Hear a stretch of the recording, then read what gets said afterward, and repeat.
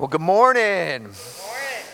Well, as Rod said, we are thrilled this morning to dive into a brand new series from the book of James. And the theme, as Rod said, is real faith. So James shows us a lot of very practical ways what faith working itself out in our lives looks like. So we pray over the next several weeks that you will be encouraged to have a working faith. A faith that's not just intellectual, a faith that's not just something that you walked an aisle or prayed a prayer one time, but a faith that has real impact on your daily life. And it begins this morning as we talk about trials from James chapter 1, verses 1 through 8. So will you pray with me as we begin this morning? Lord, we do need you. We are so thankful that you are faithful to us. Even when we are faithless, Lord, you continue to remain the same. You bear us up. You carry us. You strengthen us. You preserve us. And I pray this morning you would give us eyes to see what you're doing in the world and in our lives. Help us to, as counterintuitive as it may seem, to be able to find joy in the midst of our trials. In Christ we pray. Amen. Now, I'm going to begin the sermon a little bit different than usual this morning. As I kind of considered and thought about and prayed about how to begin this brand new series, one idea kept coming to mind, namely, show a DirecTV commercial. That was just the Lord impressed that on my heart, I think. So here it is without any further ado, and you'll see what that has to do with anything in just a satisfaction moment. Over cable for 17 years running. But some people still like cable, just like some people like pre-shaken sodas, having their seat kicked on an airplane, being rammed by a shopping cart, sitting in gum, and walking into a glass door. But for everyone else, there's DirecTV. For number one rated customer satisfaction over cable, switch to DirecTV and get a $200 reward card. Call 1-800-DirecTV. Provided you with the 1-800 number there. That was very kind of me. The point of that is not to get you to buy DirecTV. But the reason that ad campaign works is because what happens in it. In each and every one of those scenarios, people respond, they experience a unpleasant situation, right? A very unpleasant situation, and then they react in a positive or maybe even celebratory way to that unpleasantness in their life. That is, their response to suffering is counterintuitive. It's not what you would expect. I bring this up because in a very real sense, this is exactly what the opening paragraph of James is calling us to do, minus the ridiculousness. Look at James chapter 1, verse 2. Look at it very carefully. Count it all joy, my brothers, when you meet trials of various kinds. When you read that, you may be tempted to echo the sentiment of famous tennis player and referee berater John McEnroe, who would commonly say something like this when a call would not go his way: "You cannot be serious." When I read a passage like that says, "Count it all joy when you fall into trials of various kind," my heart reacts kind of like that. Lord, you can't be serious. Are you sure? I mean, did you miscommunicate something here? Because when I encounter trials, that is certainly not the first thing on my heart. In fact, it's not on my heart at all to count it joy. But before we unpack this extremely unusual command, we need to take notice of a couple simple, significant things that this verse points out about the nature of human suffering. I want to just point out two, and then we'll kind of launch into what it means to count it all joy. The first thing is this. This passage points out that suffering is inevitable. Did you notice that James chapter 1 doesn't say, if you meet trials, but it says rather, when you meet trials? I do not think James says this to be a Debbie Downer, but rather to give a realistic perspective of what it means to live life in a fallen world. Listen, let me say this very kindly, but if you expect life to be only a series of rainbow puking unicorns, then you are in for disappointment. Yes, life can be amazing. Life can be beautiful. Life can be awesome, but it can also be extremely hard.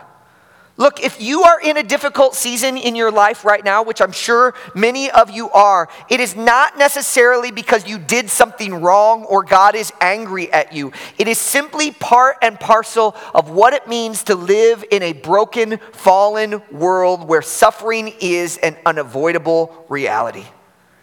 Here's how Peter puts it. Beloved, do not be surprised at the fiery trial when it comes upon you to test you as though something strange were happening to you. To put it in vernacular, Peter is just saying, listen, don't be shocked when life gets tough. You live in a difficult, fallen, broken world. Don't be shocked by that reality. But not only is suffering in this life inevitable, suffering is also diverse. Believers should expect to suffer in a whole bunch of different ways. That's what the phrase means, trials of various kinds. There is no one-size-fits-all experience of suffering. I have no doubt that in this room this morning, people are facing a wide range of difficulties. Some are struggling to find a career. Others are fighting not to be overrun by their career. Some are tempted by loneliness. Others are overwhelmed by busyness. Some parents worry about their children. Some children are worried about their parents, and the list goes on and on and on and on. The point is simply this: the varieties of suffering in this world are as diverse as the people that experience them. Now, I do not think that James is pointing out these dark realities just to kind of be morose. I think he's carefully embedded in this short verse is not only a reality, a talk about the reality of suffering, but also a subtle but paradigm-shifting promise of hope. Think about it for a moment.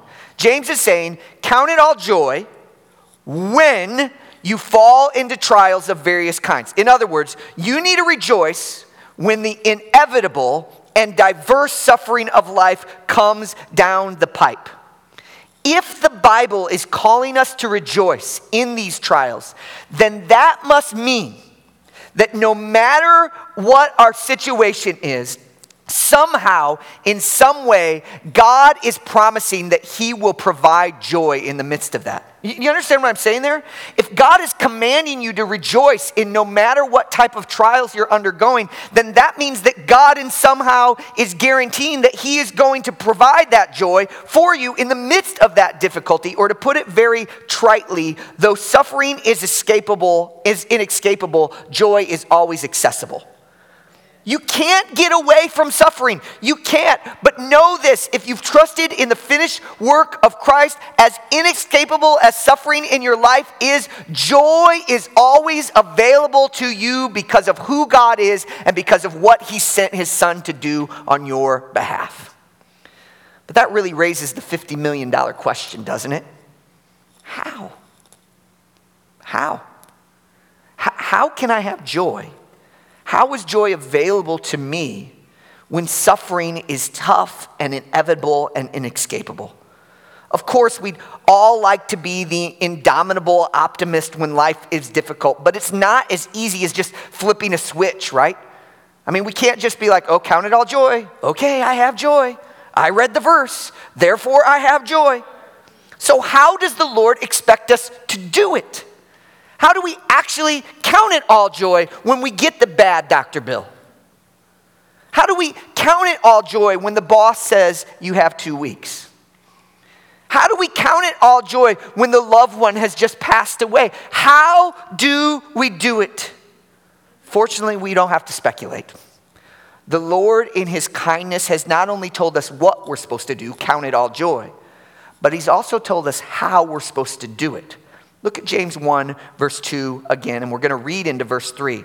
Count it all joy, my brothers, when you meet trials of various kinds. Notice these next three little very important words. For you know. Say those with me. For you know.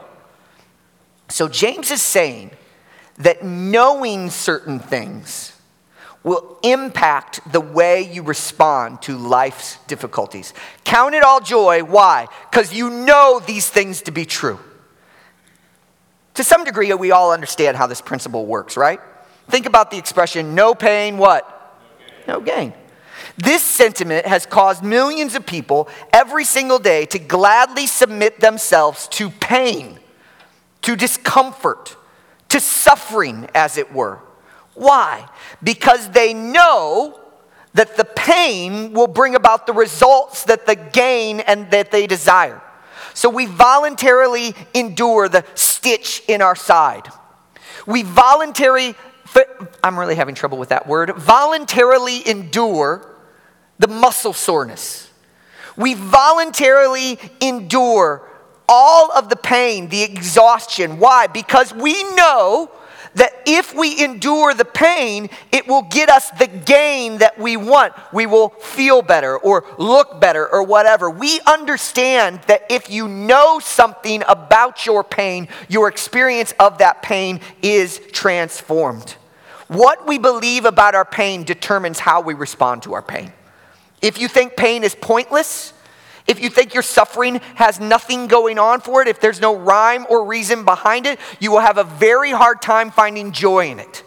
But if you understand, if you know certain things about your suffering, it will transform the way that you experience that suffering in your life. Which brings me to my simple point this morning. It's this.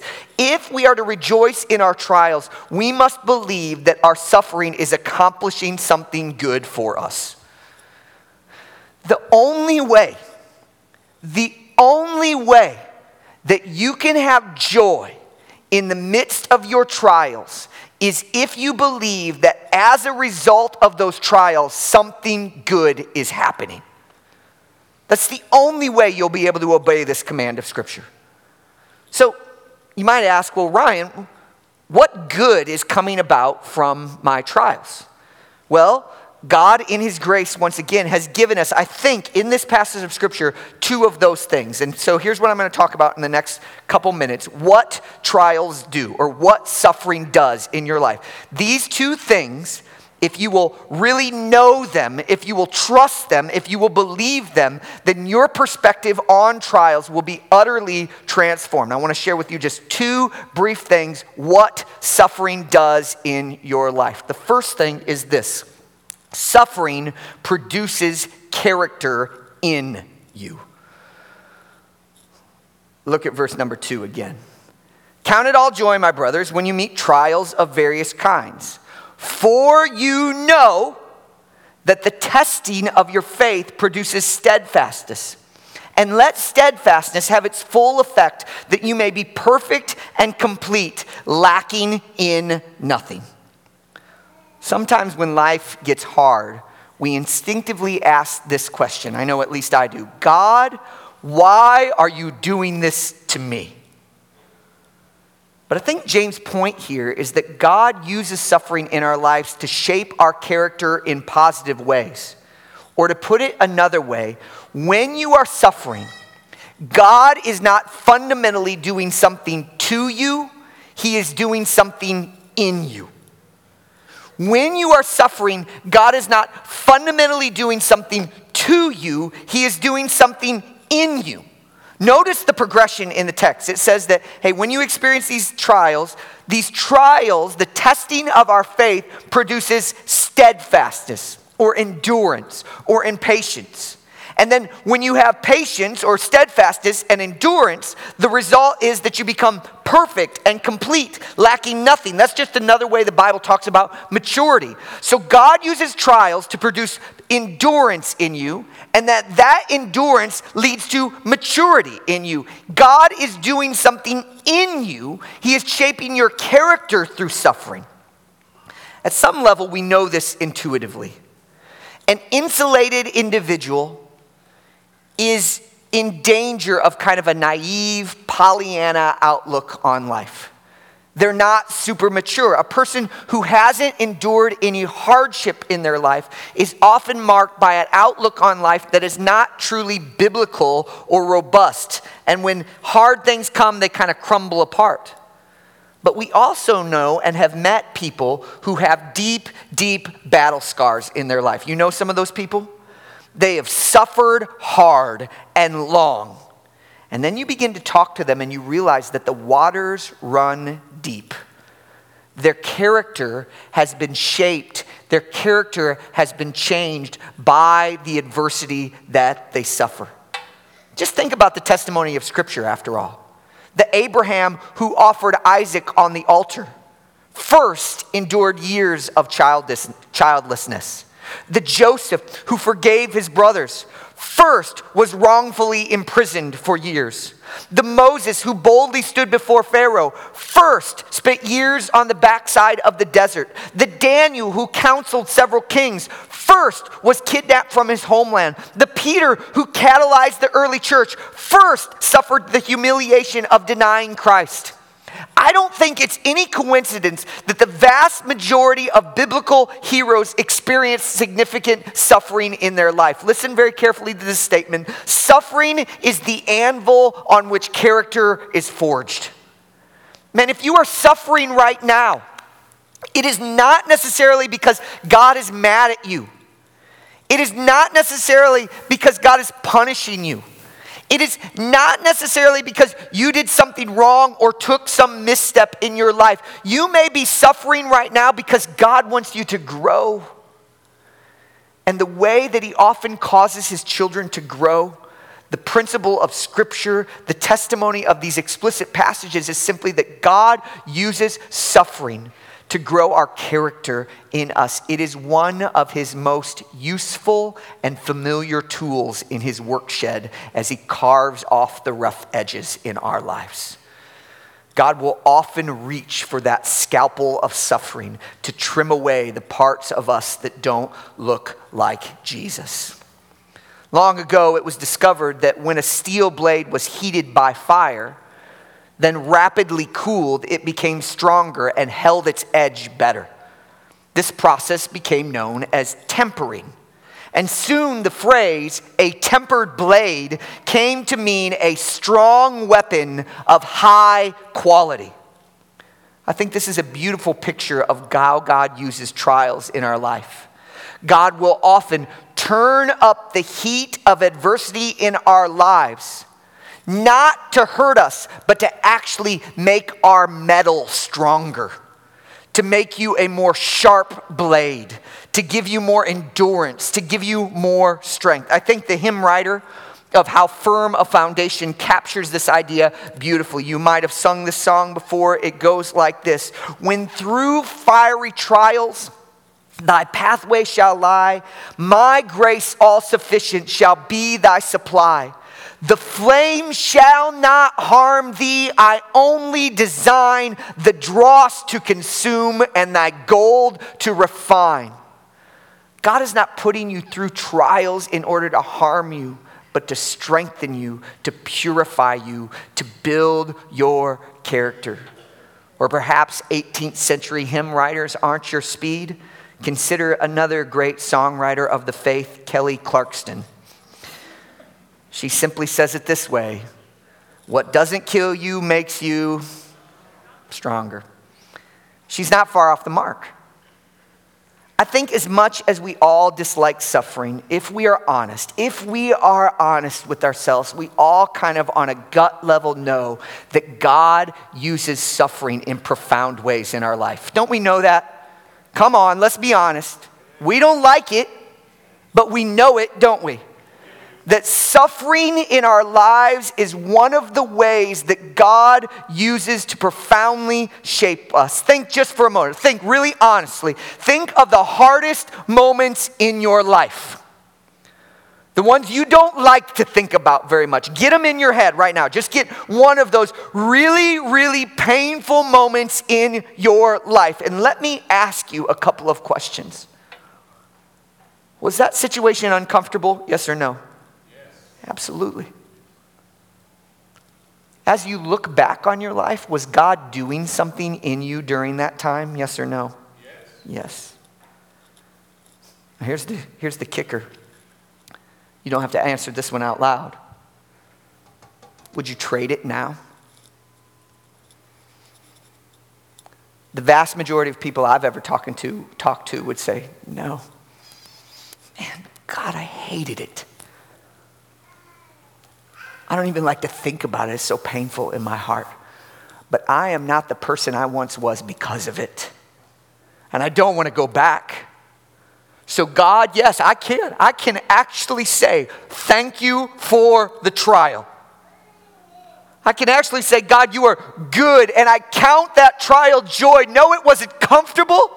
No, it wasn't fun. It was distressing, but I don't want to be the person I was back then. And you use that trial to make me someone different. Spurgeon said it this way: I am afraid that all the grace that I have got of my comfortable and easy times and happy hours might almost lie on a penny. But the good that I have received from my sorrows and pains and griefs is altogether incalculable. We can rejoice that even in our pain, because we know that God is using our suffering to accomplish incalculable good in our lives. When I was in college, I was in a basketball game, and I drove down the lane. I got up in the air, and I landed really goofy on my ankle. I came down, and I immediately knew it was bad. Well, it turned out, I went to the doctor the next day, and it turned out I had broken this little teeny bone in my ankle. I mean, teeny little bone, like you could barely see that bone at all. But because there was little blood supply to that bone, not only did that injury end my season, it essentially ended my college basketball career. I was done. I was a junior. I had one more year of eligibility, and the thing just wouldn't get better. At first, I was sad and ticked off. God, why are you doing this to me? Don't you love me? Don't you care about me? I'm your child, right? Don't you take care of your people? And I love playing basketball, so why would you do this to me? I went in that cycle for quite some time, just kind of low-grade anger at God. But you know what the Lord did? He took basketball away, and in so doing and in breaking my foot, he humbled me. He crushed some idols in my life. He caused me to start finding my identity in the work of Jesus, not so much if I could put a ball through a hoop. He changed me fundamentally. And as I look back, I can say with 100% honesty, even though in that time I hated it with all that was in me, I can say with 100% honesty, I thank God for breaking that bone in my foot. I count it all joy that he brought me that trial because of what he was doing in me. I didn't like it. I didn't enjoy it in the moment. But as I look back, I realized that God was up to something good. Look, I know some of you are suffering terribly right now. Things that it's hard to even imagine the level of pain that you're experiencing right now. But I want to remind you, joy is possible. I don't know what you're going through exactly, but I want you to know joy is always possible because, as one theologian said it very well, God is always doing 10,000 things in your life, and you may be aware of 3 of them. Just rest assured. God is using suffering in your life to do something incalculably good. He's not doing it to you. He is doing it in you. And that truth, if we know it down in our heart, then that can enable us, even in the most mind-numbing, bone-shaking, life-altering of situations, even in the darkest hours, it can enable us to say, I can have joy in this trial because I know my God is up to something awesome in my life. Number 2. What does suffering do? Suffering reveals God to you. Not only does it produce character in you, it reveals God to you. Look at verse number 5. If any of you lack wisdom, let him ask God, who gives generously to all without reproach, and it will be given to him. But let him ask in faith, for no doubting. For the one who doubts is like a wave of the sea that is driven and tossed by the wind. For a person must not suppose that he will receive anything from the Lord. He is a double-minded man, unstable in all his ways. Often when we find ourselves in the midst of a trial, we realize that we don't have all the answers. Isn't that what God does to us in trials? He strips away the illusion of our self-sufficiency. Suffering has a way of sharpening our sense of neediness and dependence. It is in these moments that we are uniquely positioned to get a clearer picture of who God is. Trials allow you to see God in ways that you couldn't see him if everything was green pastures and happy meadows and jumping sheep. Trials allows you to get a glimpse of God who can protect and sustain and help you. Or to say it this way, God uses trials to remind us that we are limited, and frankly, he is not. When your faith fails, when your health fails, when your bank account is empty, when your relationship is broken, when the dream is gone, when the child rebels, when injustice is everywhere, when death claims a victim, and when the tears won't stop. When everything seems lost, we become acutely aware that we need the Lord. That's a gift. I need to be reminded that I need God because I like to be my own God. I don't know about you. I like to call the shots in my life. I like to pretend that I have everything under control. I like to think that I'm in charge of my life.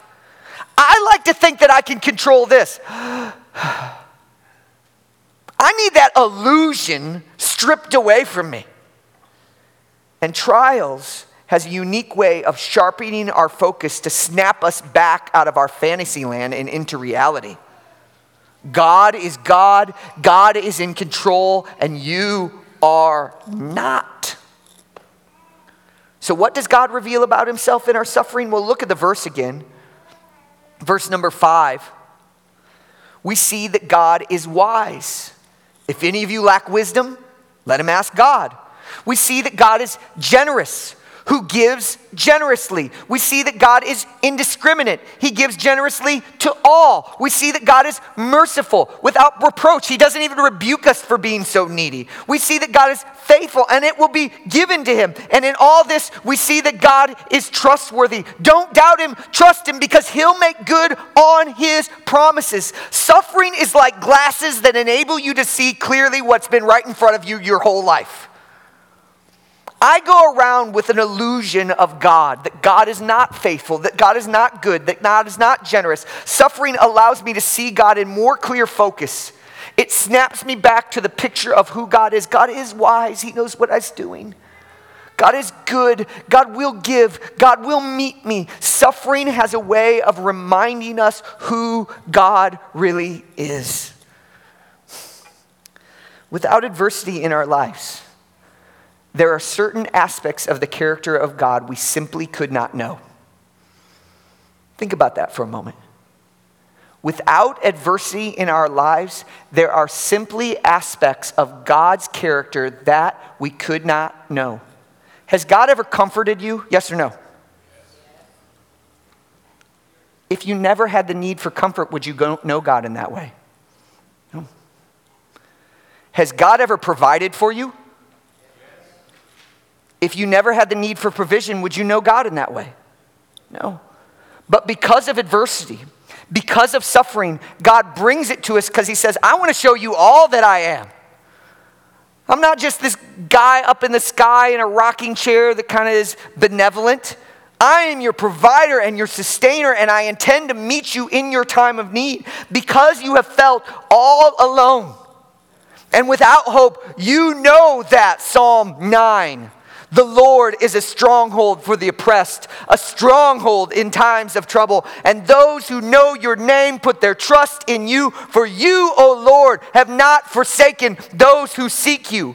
Because you have felt pain and loss, you know that when the righteous cry for help, the Lord hears and delivers them out of all their troubles. The Lord is near to the brokenhearted, and he saves those who are crushed in spirit. Because you have experienced the sting of shame in your life, you know that you, O Lord, are a shield about me and the lifter of my head. Because you have been way over your head and drowning in the trials of life, you trust that my help comes from the Lord who made the heaven and the earth. He will not let my foot be moved. He will not let me. He does not sleep. He does not slumber. Behold, he who keeps Israel will neither slumber nor sleep. The Lord is your keeper. The Lord is the shade on your right hand. The sun will not strike you by day, nor the moon by night. The Lord will keep you from all evil. He will keep your life. The Lord will keep your going out and your coming in from this time forth for forevermore. It is through trials. It is through trials. It is through suffering. It is through adversity that we know God as our advocate, as our comforter, as our deliverer, as our forgiver, as our helper, as our keeper, as our provider, as our refuge, as our healer, as our rescuer, as our protector, as our sustainer, as our guide, and our power. Listen very carefully, brothers and sisters. Would you trade that for a nice life? The only way we know God in his beauty is through suffering. If everything is rosy in your life, you're only getting half the story. Let us not begrudge the little suffering, because in the suffering, as we are down in the path and fallen in the ditch and hurting, the Lord wants to show up and say, look at the comfort that I can bring to you. Come on, child. Let me pick up your little broken body in my arms and hold you close and whisper in your ear, it's going to be all right. I want you to know me. I'm not doing this to harm you. I'm doing this so that you would know who I am. I use your trials in your life to reveal my character to you. Friends, suffering in this life is a bitter gift, but it is a gift. It's bitter, it's hard, it's challenging. But let us not be mistaken, it is a gift. Because God intends to show himself to us through our suffering. Maybe some of you have heard of Joni Eareckson Tada. She became a quadriplegic at age 17 as a result of a tragic diving accident. Since that time, Joni has written 50 books, hosted a radio show for 35 years, and ministered to thousands with disabilities.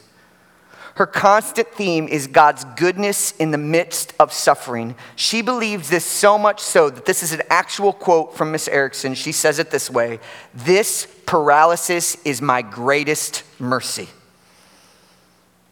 Where does that come from? How can a person make a statement like that who has been refined to a wheelchair and all she can do is move her mouth, essentially? How would a lady at the end of all that be able to say that paralysis is a gift from God? I believe she's able to say such a thing because she deeply believes what James 1 teaches. Namely, God reveals himself to us in our suffering. Here's her words once again. The weaker I am, the harder I must lean on God's grace. The harder I lean on him, the stronger I discover him to be, and the bolder my testimony to his grace. In other words, it is only through the affliction, it is only through the suffering that she sees the strength of God. If you can believe these truths, it will radically transform your perspective on suffering. So much so that I think you will be able to do as James says and count it all joy. But underneath the promise that God is using suffering to produce character in you, and God is using suffering to reveal himself to you, is a more fundamental idea. A truer truth, as it were. A truth that undergirds these other truths. That is this. If you are to believe these things, if you're to believe that God is revealing himself to you through your trials, if you are to believe that God is working in you through these trials, you must first and foremost believe that God is for you. If you doubt that God is in your corner, joy in the midst of suffering will simply be beyond your reach. Think about it for a moment. If you think your hand of pain is being dealt to you by a cruel, foolish, uncaring, or aloof God, then rejoicing in trials will just be impossible. You just think God's mean and capricious, tricky. Why would you want to trust him or follow him or worship him? He's just in it to hurt me. But thankfully for us, the Lord went to the greatest lengths to demonstrate his unswerving commitment to those who trust in him. Romans chapter 8, verse 32 says it this way. 31 says it this way. If God is for us, who can be against us? He who did not spare his own son, but gave him up for us all, how will he not also with him graciously give us all things? In other words, God sent Jesus to the cross. One reason for that is to indisputably demonstrate that he is 100% for his people. God sent his son to the cross to say to people like you and I am for you. What more could I do to say that I'm for you than send my only son to rescue you from the penalty of your sin? I, my children, am for you. What is more, there is absolutely nothing that we can do or that can happen to us or anybody can do to us that can change the fact that God is for us. You go down a couple more verses in Romans chapter 8. Who shall separate us from the love of Christ? Shall tribulation? No, that's right. Shall distress? Shall persecution? Famine? Nakedness? Danger? Sword? Job loss? Hospital bills? Bankruptcy? Rebellious children? Divorce? No. No. In all of these things, we are more than conquerors through him who loved us. For I am sure that neither death, nor life, nor angels, nor rulers, nor things present, nor things to come, nor powers, nor height, nor depth, nor anything else in all creation will be able to separate us from the love of God that is in Christ Jesus our Lord. Because of Jesus, listen. Because of Jesus, no matter what you are suffering, if you have trusted in the finished work of the cross, then God is for you. I don't care if you are in the grips of depression, God is for you. I don't care if the bills are double the income, God is for you. I don't care if the doctor just told you this week you got cancer, God is for you. I don't care if your spouse walked out the door, God is for you. If you have trusted in Jesus, there is nothing in this life, in heaven or hell itself, that can sever the people of God from the love of God. As many of you know, we're about to have our 100th child. It's actually 8th. And so my wife, in a few months' time from now, will, Lord willing, give birth and experience the pain of childbirth. And the pain of childbirth is real. It's severe. It's not a fun moment in the life of women who give birth, right? And yet I've witnessed this thing several times. And as painful as it is, I mean, one moment after that baby is born, and my wife is holding that baby in her arms, that pain is in one sense forgotten, because the result of it is so good. It is so good. Listen to me. Listen carefully, brothers and sisters. If you have trusted in Jesus, the cross transforms the trials of life from the death throes to the pains of childbirth. It's just a moment. Paul actually goes so far to say they're light and momentary. Because of what? Because they're working something in you. Yes! God never called suffering good. Not one time in the Bible does he say suffering is good. But what he does say is I can accomplish good through suffering. If you are a child of God, if you've turned from your sins and rested in the work of Christ, then all of this suffering in you is doing you incalculable good. It doesn't mean we're glib. It doesn't mean we have the joy of the amusement park. It's more like the joy of the prison camp, right? We say things are hard, but hope is coming. There's rescue, and no matter how dark the valley, he's with me, he goes with me, and he is working for my good. So friends, let's not lose heart. In the midst of suffering, let's know some things deep in our heart. Let's know that God is using this to produce something in me, and God is using this to show me himself. So you might say, well, how do I do that? How do I do that tomorrow? Let me just give you two brief suggestions as we walk out of here, ways that you can begin to work this into your heart. One, let me encourage you to worship the Lord. Remember, I talked about like sometimes we don't see God as who he is. Let me encourage you, if you're suffering in particular, begin your day by worshiping God. Get up, put some good music in your headphones, begin to sing and give praise to God. You know, I'm listening as we're singing this morning and people are shouting and lifting their hands and clapping and I see faces and people are expressing joy in God. Why don't we just make that a habit of our life of starting our day, not just we come together on Sunday, by turning our attention to who our God is and worshiping him. You don't even have to be a good singer. I mean, I sound great in the shower. I'm amazing. Worship the Lord. Second thing is this, is meditate on the truths of Scripture. Grab hold of one of these passages that I quoted this morning, Psalm 121, Romans chapter 8, and just begin to meditate and saturate on it. I would even encourage you, memorize it.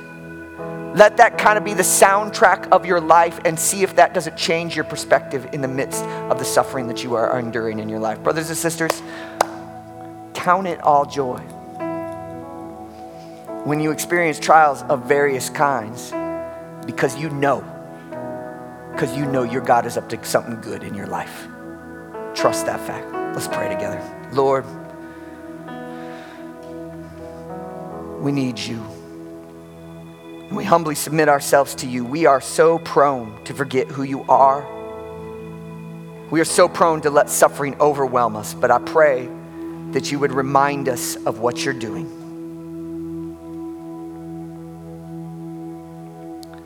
I'm going to ask our prayer team to be ready right now. If there's any of you that would just like to pray about the trials of your life, we have some people that are standing by. They'd love to pray with you. Lord, help us right now. In Jesus' name we pray. Amen.